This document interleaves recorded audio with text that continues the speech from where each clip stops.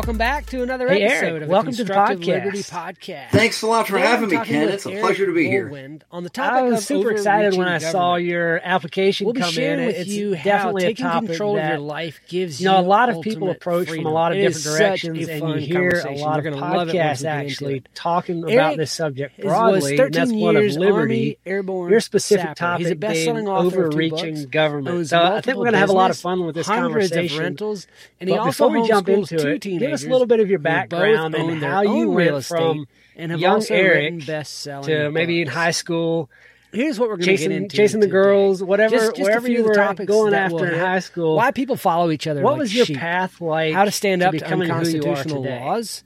How you can stand Well, up to I got out of high unconstitutional school laws, and too. started in college and Where you realized can that find stuff's people to expensive. help you And it's achieve the things nothing you want in like the life, kids today and how are you can going through. dramatically I mean, improve I your went life and through reach the level of before freedom 2000, that Eric himself and has it was a reached. whole lot You're gonna cheaper. love, They'd love laugh at me this if I told you how conversation. cheap it was. And I hope But I you still can thought, see just a yeah, little there's bit got to of be a better how way. you can So I create joined the Army freedom in your as own much to life. get them to pay for my school as Let's it get right was. into the I was episode. sure I was going to be a doctor. So that was the path I was on. I'm going to go to med school, and I know I'll graduate. I know I'll be a great doctor, but I don't know if I can get accepted to medical school. My grades weren't perfect. And so when I finally got to my med school interview 8 years later, I walked in and they said, yeah, how'd you get such good grades on your MCATs? And I said, well, what do you mean? I did pretty well in school. They said, you're the only person we're interviewing without a 4.0. And I said, oh, well. But yeah, so I joined the Army, became a medic, jumped out of airplanes, blew stuff up, fixed broken people, did that for 4 years, went back, finished college in 3 more years. And then right before med school started, I went in search of my life and ended up in real estate. And, you know, I had fixed up a house that my wife and I live in, turned an old broken down warehouse into a 3-bedroom, 2-bath home with a 2-car garage. And so I guess when I was 15, other than chasing girls, I also helped put addition on the house. Okay. You know, So you got started mom and young dad in the bought a new construction. home. Right. And so that definitely helped. Learned a lot doing that with my dad. And then the Army gave me the leadership capabilities. And it'll sound funny when, you know, what we get into later tonight, but I'm not exactly the type of person that is good at following orders. I have no idea how I survived in the Army, but I made it, and I was, you know, an E7, spent 13 years in total. And, I frequently spoke my mind there and would take on my bosses. And if you don't know, E5s are lowly little sergeants. They don't disagree with generals. And I did that. And there were multiple times where I was put up for an award and put up for an Article 15, a demotion, whatever, at the same time. And somebody that liked me said, darn it, Sergeant Wohlwend, you've got to quit doing this stuff. And it was probably a little bit louder and more expletive than that. But I can imagine that. I've got quite a few friends who have gone through that, and it's an interesting. I'm not sure what you call it. It's interesting how in a lot of people that I run into that have gone through, you know, joining the military in some format or another, how many of them chafe under taking orders. And that's super interesting to me because, you know, I never went through that. So from my perspective, you know, the vast majority of people, it looks like, have to be order followers. Otherwise you wouldn't get the things done that need to get done. All right. So I was in a unique unit. I mean, we were airborne sappers. People are much more familiar with airborne rangers. But we were not your average, you know, work in the rear type of people. We were out there and we were in combat, and you are required to think on your feet. Of course, there is a time that you blindly do what you are told, right, or your friends are going to die. but you also need to be able to see the future. You need to figure out how to not get into a bad situation, or you and your friends are going to die. Right. So it's not like they say, and I know I joke about the Marines. I have a lot of good friends that are Marines, but they are the ones that just, hey, follow orders and that's it. They're the pawns in the game. Yeah, well, so are the paratroopers and all the other whatever. But everybody thinks they're better than the next guy, and they're probably not, which today is a girl too. Yep. But yeah, you have to think ahead, and you have to make decisions clearly based on the facts, how they are. Mm-hmm. And even though I broke the rules sometimes, I had a really good reason for it, one that I could justify. And pretty much, not always, but pretty much always got away with it.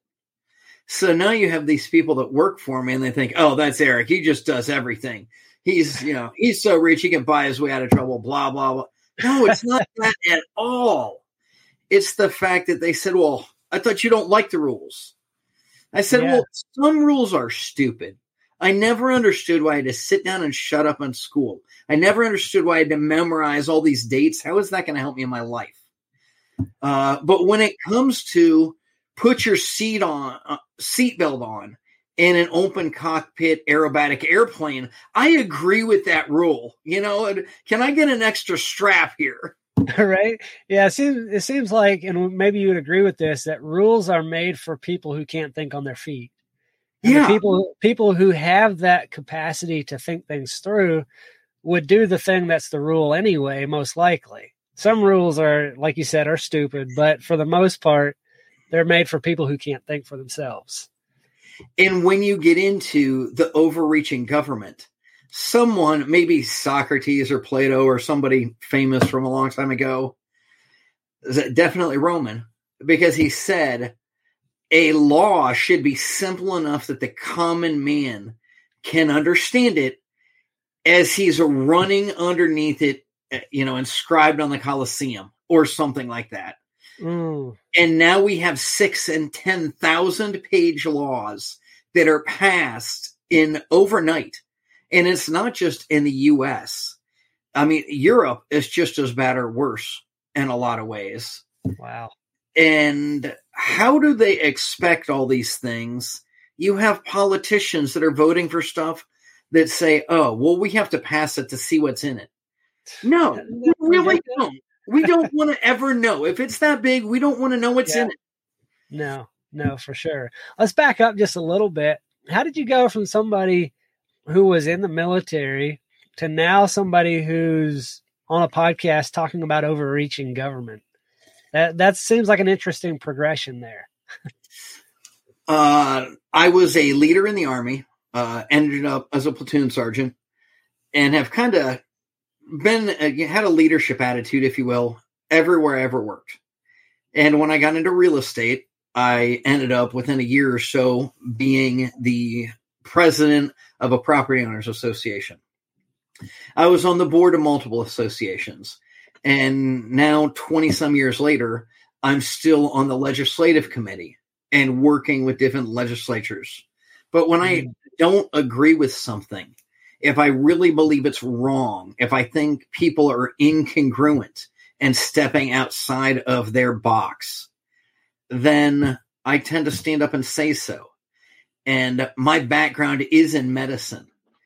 And when I have a doctor who has never practiced medicine tell me that I can't evict people because he thinks that trumps contract law, I tend to disagree. Mm-hmm. And that's why I sued the CDC a couple years ago and beat them. Not because it's right or wrong to evict people, but if we don't have a basic understanding in this world, it doesn't matter if you're a normal human being going to college, if you're in high school, if you're trying to support a family and you're 50 years old, if you're a retiree, it doesn't matter where you are. We need to have an understanding that if you and I look each other in the eye, shake hands, and agree on something, sometimes one of us will let the other one down. but we do our very best to keep our word every time. Yeah. And wow.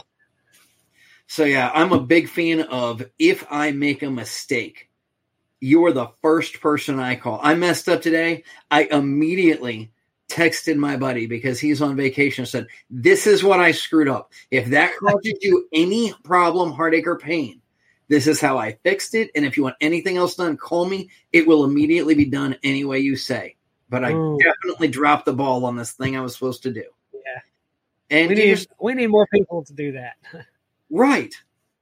So, yeah, that is how I started taking on the government, because they tell you, do this, don't do that. Wear a mask, don't wear a mask. Well, this will help you. Well, that'll hurt you. Well, let's trade that around. And every time they change, with or without any statistical backup or studies, they expect us to just blindly follow. Yeah. And I say, no, I won't do that. All of us need to take a stand. That is why I was in the Army. It wasn't to learn how to follow orders. It was to defend our liberty. Right. And I will be the first to admit, we do not need. Benjamin Franklin said it best. He said the only thing more dangerous than a standing army is a central currency, a central bank. Yes. And I think that we could have a lot smaller army. We really don't need troops in over 100 countries. Right. We'll be okay. What do we have? Like our military spending is more than the next 7 or 8 countries combined. I was going to say more than 6, so I would believe you that it's at 7 or 8. It's outrageous. It's insane. I mean, and we're not anywhere near the largest country by population in the world, but we definitely outspend all the others. Right. I'm interested in. You talked about taking on the CDC and winning that case. Oftentimes on something like that, it's either a case that sets major precedent to where others can follow that, or it's swept under the rug. And I'm interested what happened in your case. Were other landlords able to piggyback off of that to be able to evict people that needed it as well? Yes, they were. And a legal case, unfortunately, we've been in a couple. I hate using the court system, and sometimes there's just no other way. If one person acts as Judge Dredd, to bring up comic books, if they're judge, jury, and executioner, you got nothing else to go by. And so you have to use the court. And it is never who is right. It is politics. It's picking the right jurisdiction. It's making sure you have an airtight case that it doesn't have any loopholes. So you don't take the best case. You take the case that's good enough to win, that doesn't have any excess baggage the other side can use against you. Right. Gotcha. And so we won, and multiple courts around said, if you have any of these evictions in progress, let us know and we'll process them. And I am not here to throw people out of their home. I simply want them to pay. I had to pay my mortgage. Yeah. Said, oh, well, you have a moratorium. No, I don't. Most of my money comes from private lenders. I borrowed from your mom, your dad, your grandmother. They loaned me money so I could buy this house. And now you're not paying your rent. And I can't pay. And actually, the lender on the exact house that we're talking about was a little old lady that retired and moved to Florida. And she was counting on my payments every month. So I don't have the option to not pay her. Right.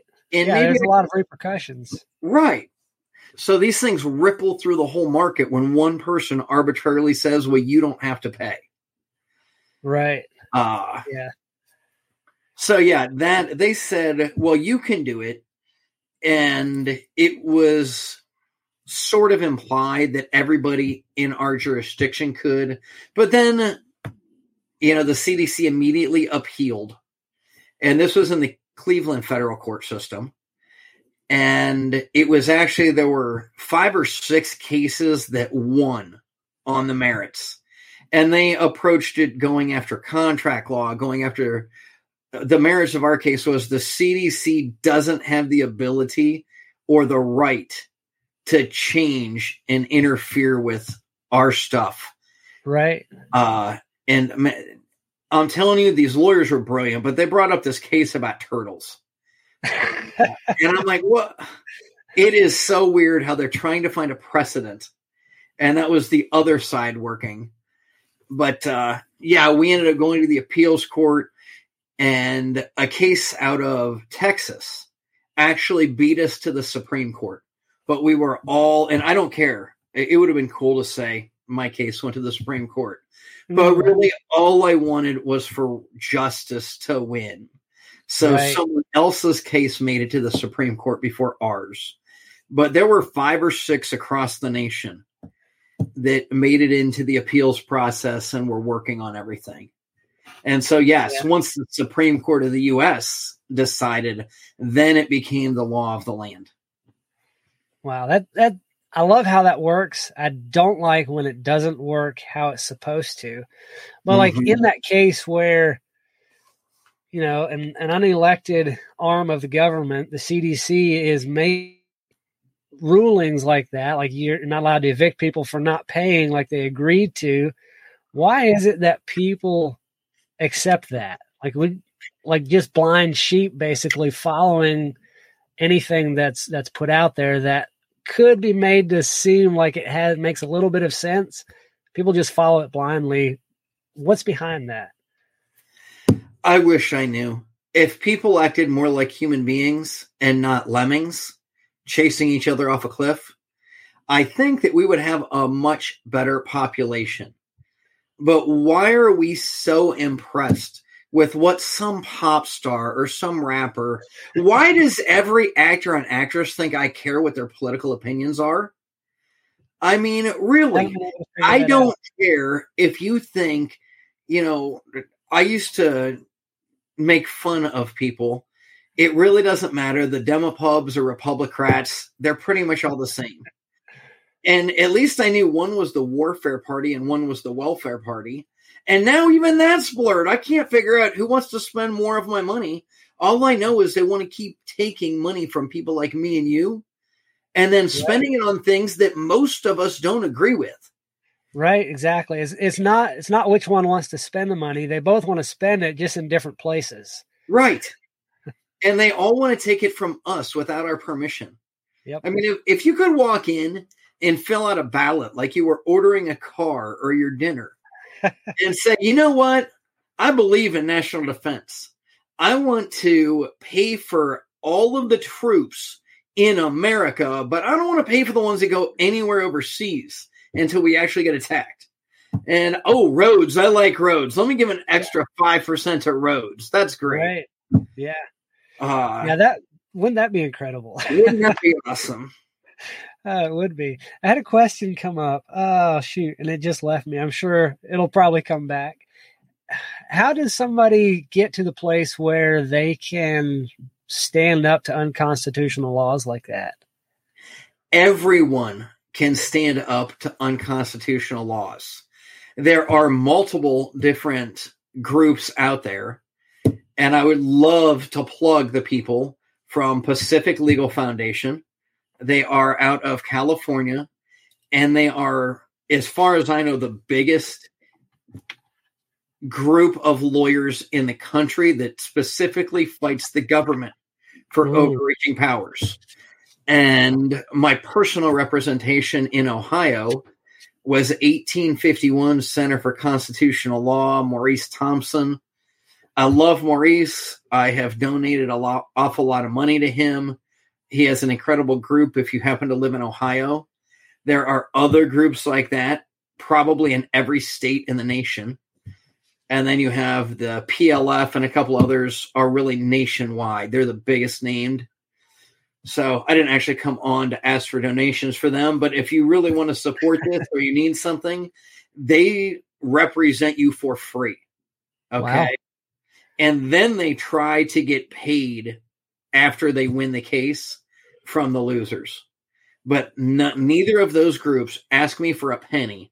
I actually sent a donation check to PLF, and they sent it back with a very nice note that said, "Thank you, but we will not accept any donations from the people we're representing."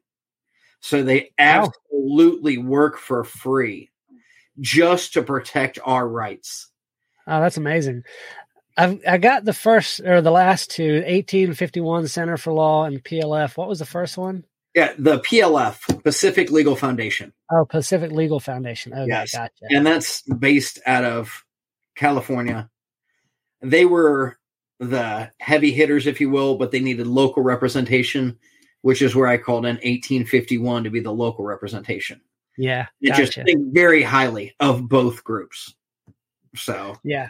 So before we started recording, you were telling me about your rental business and how your kids have gotten into the rental business and written best-selling books and all of that as well. And my first question when I saw that, you're a best-selling author and your kids as well. Which one of y'all has written the most books? Which one of y'all has sold the most books? It was my question. Probably my 15-year-old. Wow. That's incredible. So I wrote a book. I was the first chapter in an interview book. It was just so we could promote the heck out of it, sell them for $1 and be a best-selling author. Mm-hmm. And then Devin actually wanted to write a book, wrote one at 10, published at 11. They're all, if you're looking at this, right across behind me over there. Okay. But yeah, Devin's first book is how he started buying real estate when he was 7 years old. That's incredible. Published it at 11. He gave that to Mark Victor Hansen, as in Chicken Soup for the Soul. Right. We met him at George Gammon Rebel Capitalist event, which I think is your type of people. And Mark really liked my son and said, "This is incredible. We've got to publish your next book."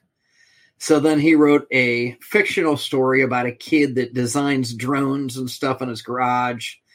All of our books now have the same essence. They all talk about, how to have a strong, good family, how to start and grow a business. And there's always somebody from the government that attacks you. So in Devin's book, The Garage, the mayor is the antagonist that's always after him. And of course, it's a book about teenagers. So he's sweet on the mayor's daughter. And it really funny and great for, 8 to 25-year-olds, but that's who he wants to help. So it's a fictional story that still teaches a few lessons about starting a business and taking on the mayor. And just barely squeaking by, beating him at the end. And the second one in that series, Devin finished writing. We're still going over chapter 17. We're re-editing, and then we're waiting for the illustrations and book cover. But that'll be out in a couple of months. Awesome. Oh, that's cool. It's so fun for me to see people who push their kids, their youth, especially you don't see it that often. Even if teenagers go and do amazing things, it's not often they start at age 7. No. But it's so awesome for me to see that entrepreneurial streak in people that young. I love seeing that. It's so funny that I just took for granted that my kids can do this. And now that we're traveling and teaching so much, I see how little 5 years old is.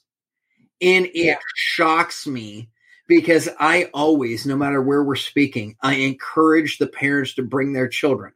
I said, if they can sit there and be quiet, and even if they can't, then just walk out of the room with them. Bring them anyways. Let your kids see it. But I've been teaching courses on business, investing, and real estate every Wednesday since before they were born. Wow. And so I just show up, and in all of these years, hundreds of meetings, I think only one person has ever said anything to me. And he's like, "You're bringing a baby to a business meeting?" And there I am carrying him in the car carrier. And I'm like, yeah. And if you want my advice for free, I'm going to have my kid. I really don't. If you don't like it, you don't need to be here. Yeah, but exactly. Yeah, he's been traveling with me and doing that stuff. And one time he comes in, he must be like 3 years old. And he stands there holding onto the side of my chair. He's like, Dad, can we play? And I'm trying to work on my books. And I really need another cup of coffee. I was like, here you go, kid. Sit him down in the office chair. I said, how about you take this piece of paper? And if you can find the number on the paper and match it up on the screen and put a little click in the box, when you get down and the bottom right-hand corner number is 0, you win, and I'll give you ice cream.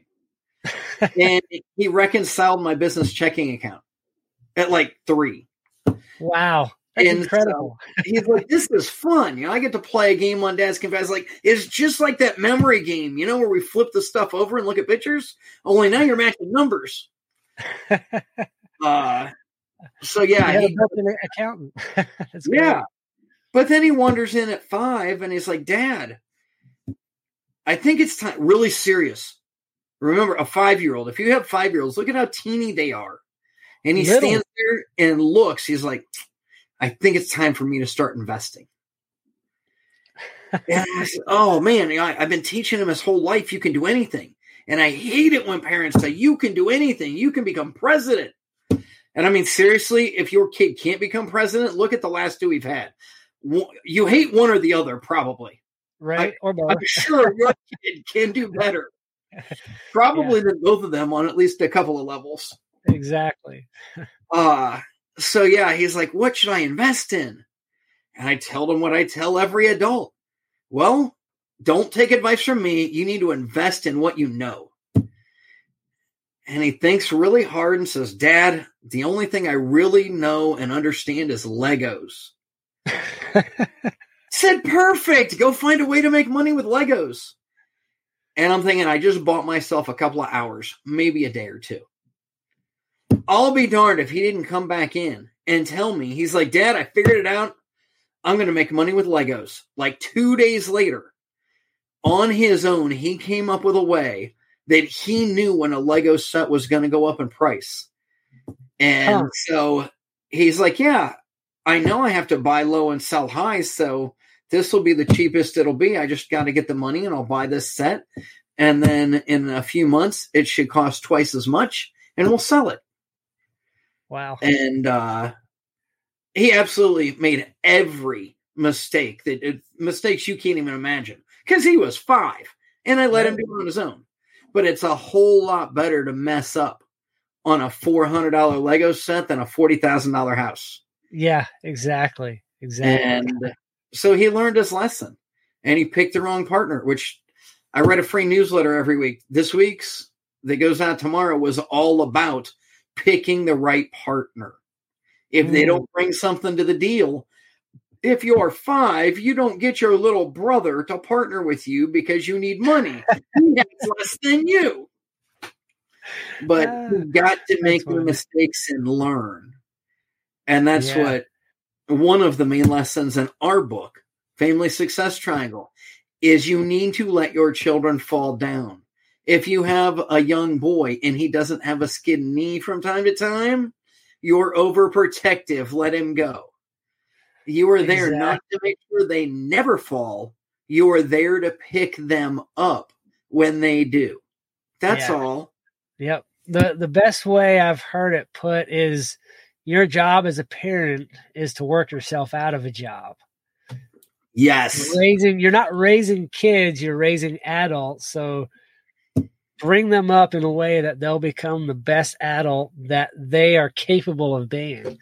And imagine if you allowed your 10, 12, even your 15-year-old.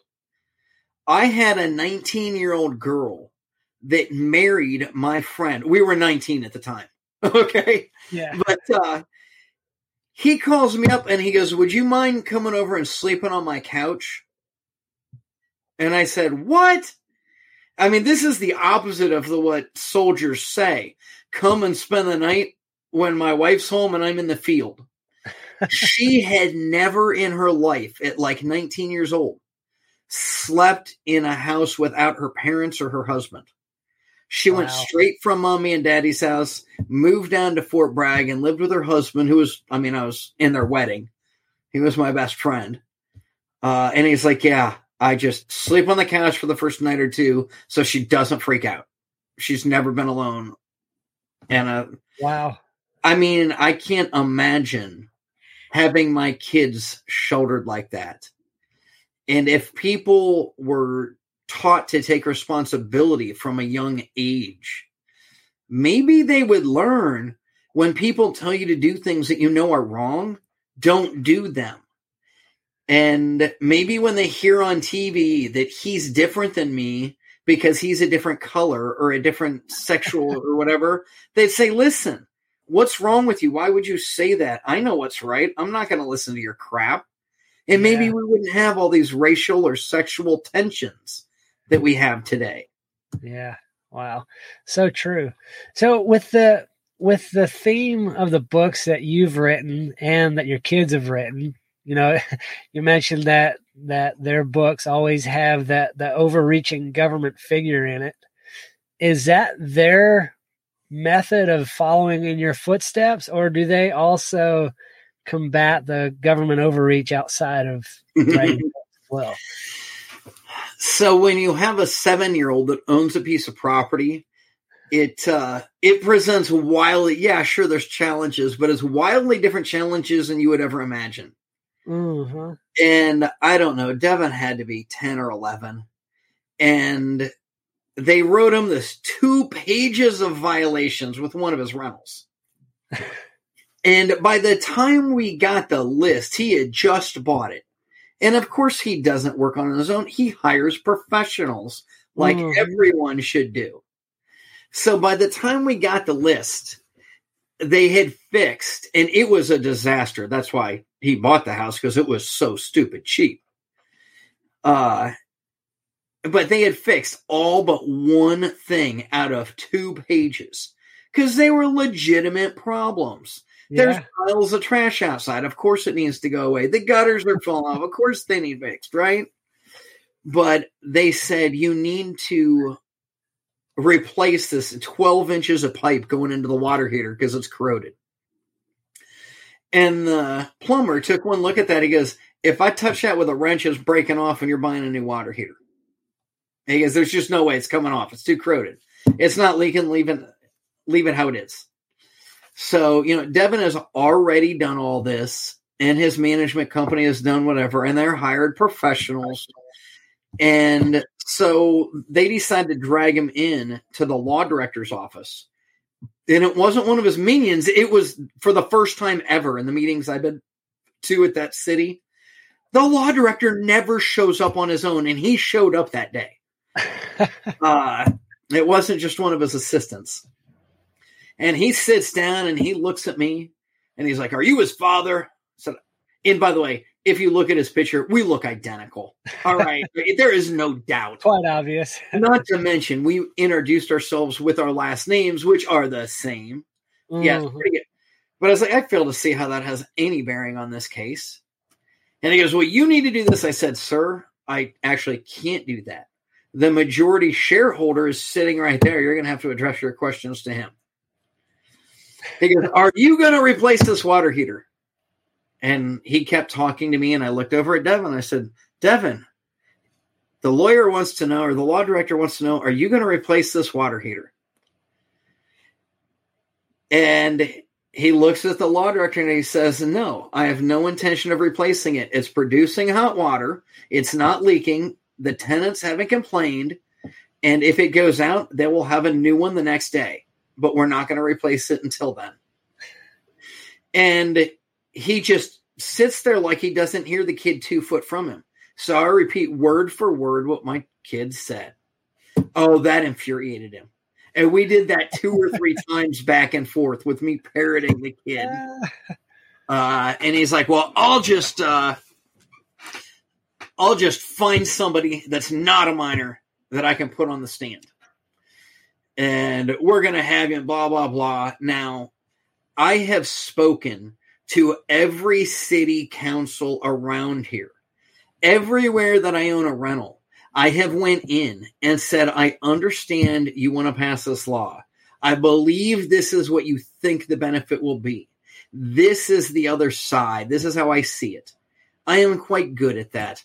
I print out what I'm going to say before I ever walk in. I walk up, and the local newspaper, they see me walk in and sigh of relief. They're like, oh, Eric, do you have my copy? And I just print out a copy of my speech and give it to everybody in the press there so I don't get misquoted. I even put in the bold point that they should turn into a headline because I want them to say what I want them to say. Yeah. And they don't want to work any more than anybody. They're like, oh, we can meet the deadline. We can get this in for tomorrow's edition. Yeah. So I'm pretty good with working with the press. And I said to the law director, I said, well, why don't you do that? If you can go through the agent and all the legal hassles, heartache, and pain, and you can get somebody on the stand, it will be his minority partner because I do own 10% of his company in case there's ever a time where I have to sign him for something, which is a lot more rare than you would think. He has signed purchase agreements, mortgages, notes, had it done everything without me doing anything but driving him to the closing. That's incredible. So, yeah, it can be done. You just sign in the name of the LLC and nobody asks how old you are. Mm-hmm. And if anybody is arguing about that for the lawyers out there, it is legal. As far as I know, in every one of the 50 states, it is not enforceable until he turns 18. And yes, everything is disclosed and every party knows. So there's the issues you have. But yeah, I was like, go ahead, put me on the stand. And I promise I will make it abundantly clear that I don't have the say. I'm a minority owner. You need to talk to him. And I promise I will call all my friends from the press and we'll see how they like you picking on a 10-year-old with his plumber standing beside him, not his dad, but we'll call the plumber in that's willing to testify that it is in perfect shape and doesn't need replaced. So that was the first time one of the kids took on somebody in the city. And it was 5 years ago or so, and we've never heard a peep about it since. They just let it go. Oh, that's great. I love hearing that. What about somebody who is maybe hearing about this for the first time, that they can stand up, they can, maybe they do have rights. They can push back on somebody, even local governments that are stepping outside of their bounds.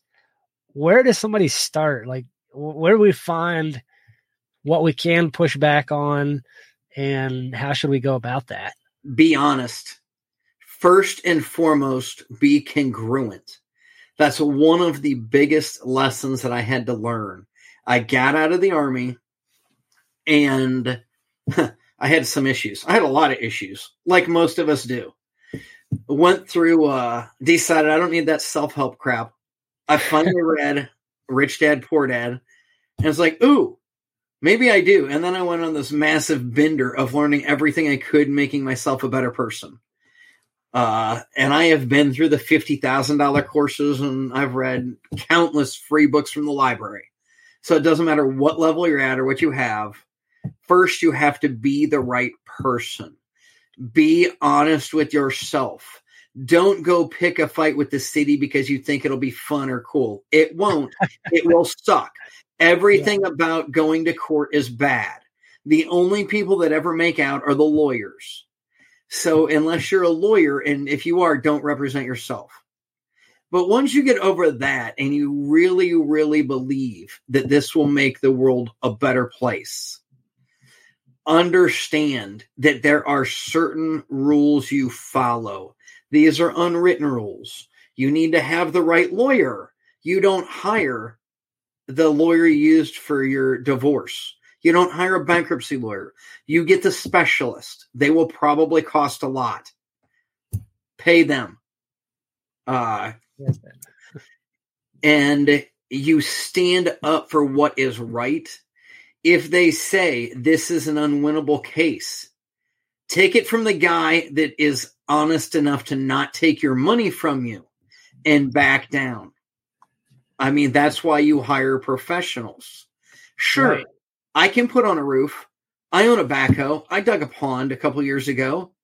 I can put in a foundation and do everything in between on the house.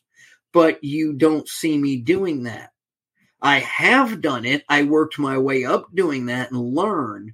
But every chance I got, I hired somebody that was better at it. Or even if they weren't, for all of you, oh, I got to do it all. Nobody will ever be as good as me. You're right. They won't. They won't care as much as you.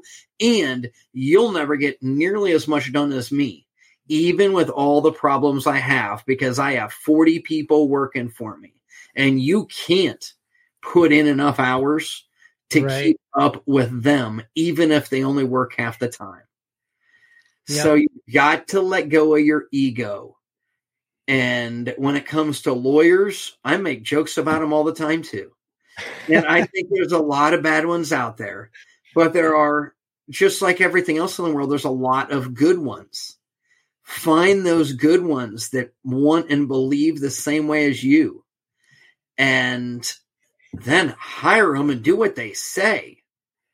You know, you can lead them a little bit and say, I'd like it to go this way. And if they say, Eric, you know you're going to get eaten alive, don't do that, you should probably shut up and do what they say.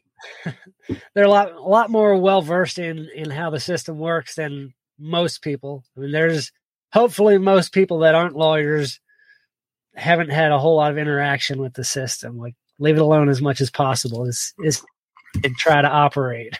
Correct. Yeah. And I don't want to be an expert on court. It was just something that we happen to be in a very litigious society. Yeah. And if you run a business, if you own rental property, eventually you're going to go in for one reason or another. Yep. And we had this lease that I bought from some guru, and it's 10 pages long, and it's just, man, it totally took advantage of the tenants. And I was like, well, if you want to live in my house, you have to sign it, because that's what I was told to say. But we went for 5 years and never went to court over anything. And, these last few years, people just are so much more entitled than they used to be. But the first time I went to court, I realized, well, I know this says that I should get double the security deposit or something back if they break the slip. That doesn't sound fair to me. I never tried to enforce it. And all of the judges around, even though, frequently, especially in the bigger cities, the landlord's the bad guy, whether they are or not, right? They always they hear my company name and say, oh, they're fair. They never really try to take advantage of people. They asked for money, but only what was reasonable. They never said you have to repaint the whole apartment, replace all the carpeting. And when we did walk in, I had a tenant take a razor blade knife and cut from corner to corner in every room of carpet just to spite me when they moved out. And then they sued us for discrimination. And when we walk in with all these pictures and we get the second cause and first off, whatever class that you are in, and they were in multiple classes you're not allowed to discriminate against. I was like, I have all of these people out there that are also in the same class that have no problems with us.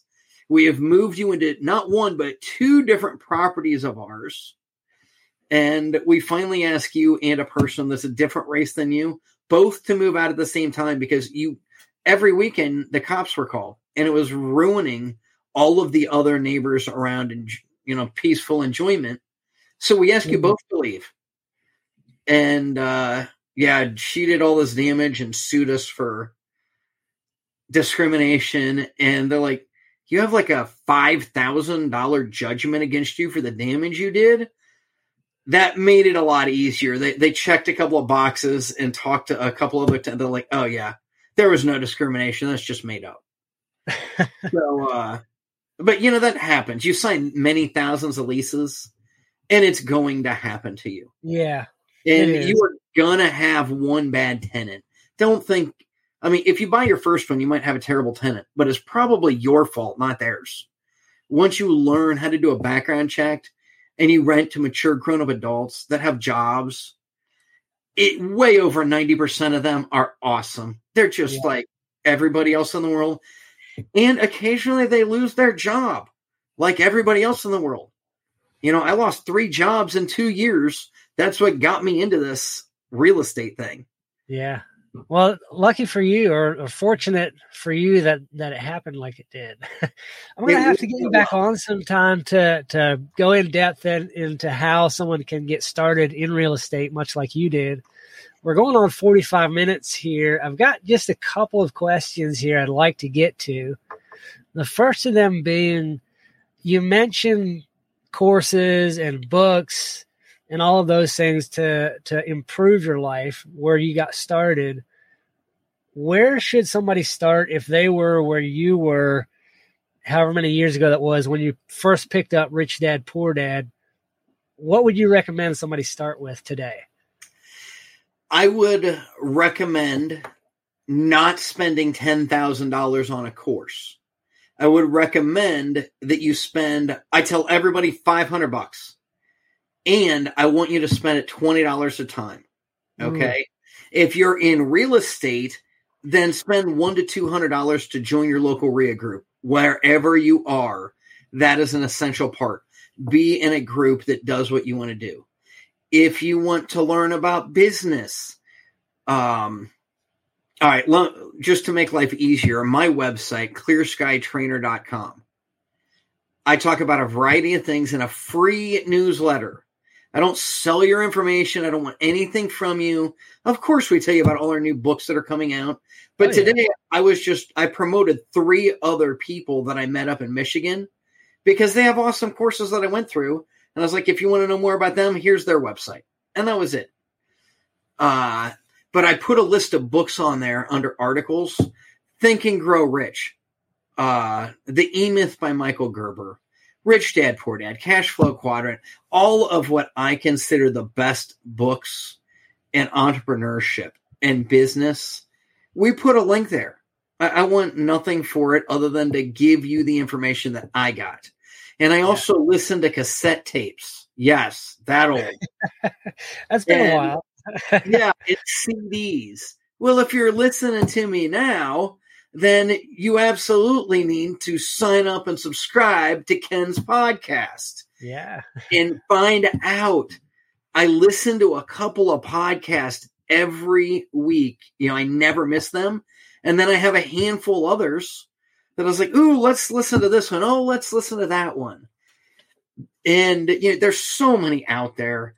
Find one that speaks to you where you like the host and he happens to get good guests on and interesting, and listen to that every time you're driving rather than blaring the radio. Yeah. It's, you have, how many people spend hours and hours a week driving, not listening to something constructive? You know, I mean, you can take a full college course in a month for all of the driving that a lot of people do in their commute day to day. It's incredible. It's unreal. I drove 40 minutes to my last job, 40 minutes each way. And it was unbelievable how much I learned just listening to CDs and cassettes on the way there and back. And that was, you know, I read books while I was at work. I had no job.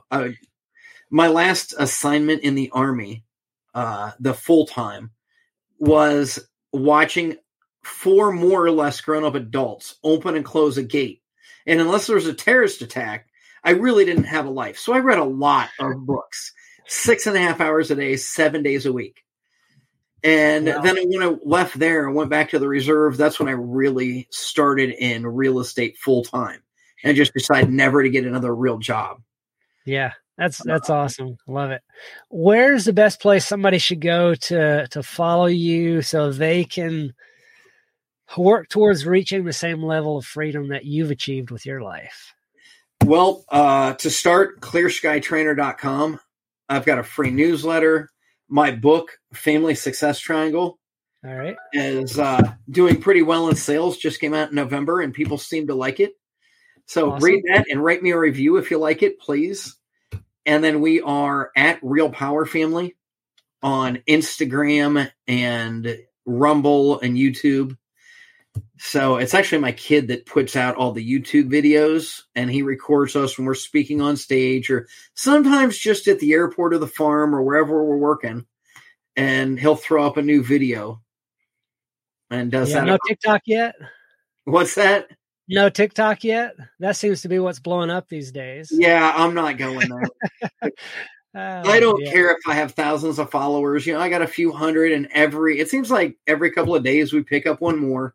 Yeah. But I'm in a good place in my life. I just want to go out and have fun. I don't want to go after the government, but if they go after me, I'm going to say no. I'm going to fight back. Well, I've got all your links here that you sent me. I'll definitely have those in the show notes and link to the book. I really appreciate your time tonight. It's been an enlightening conversation, and I'm interested in having you back to talk about real estate if you're willing to do that in the future. Oh, I'd be happy to. That's the majority of the courses we teach on real estate. Okay. Cool. Well, I'll link those. I appreciate your time, and you have a great night, Mr. Eric. Thank you very much, Ken. It was a pleasure talking to you.